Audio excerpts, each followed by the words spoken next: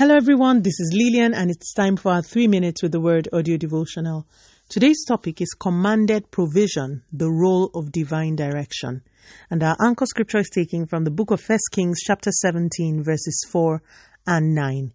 And it shall be that thou shalt drink of the brook, and I have commanded the ravens to feed thee there. Arise, get thee to Zarephath, which belongeth to Zidon, and dwell there. Behold, I have commanded a widow woman there to sustain you. The last day we spoke about how God commands blessings for us in different places and circumstances. Today I want to speak about the way to find out where our commanded blessings are. You will notice that in our anchor scripture, God led Elijah to the brook Kishon. Even though God led him there, the brook eventually dried up. And then God spoke again.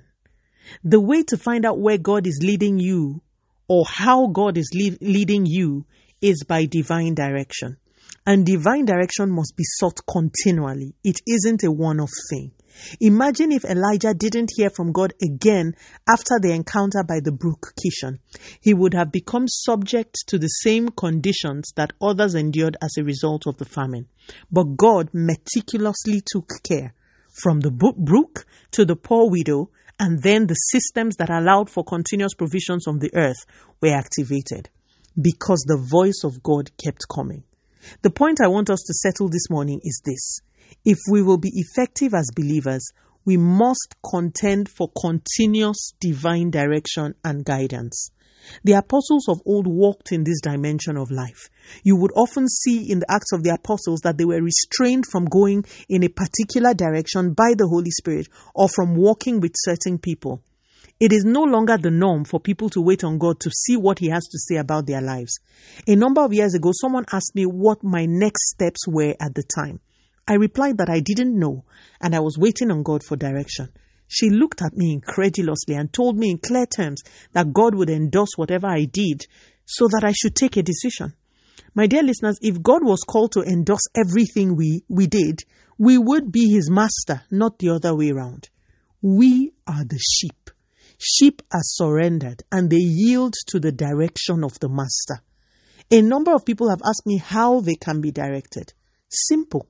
Spend time with God through prayer and in the Word. And trust Him. Direction will come, whether by voice or by gentle guidance into certain paths. Remember, direction must be got per time. Elijah had to move from the brook to the widow and then to the systems. Contend for divine direction per time. Many people heard God once but did not follow through and are in one calamity or the other. We must contend for divine direction all the time. Let us pray. Father, in the name of Jesus, thank you so much for your word.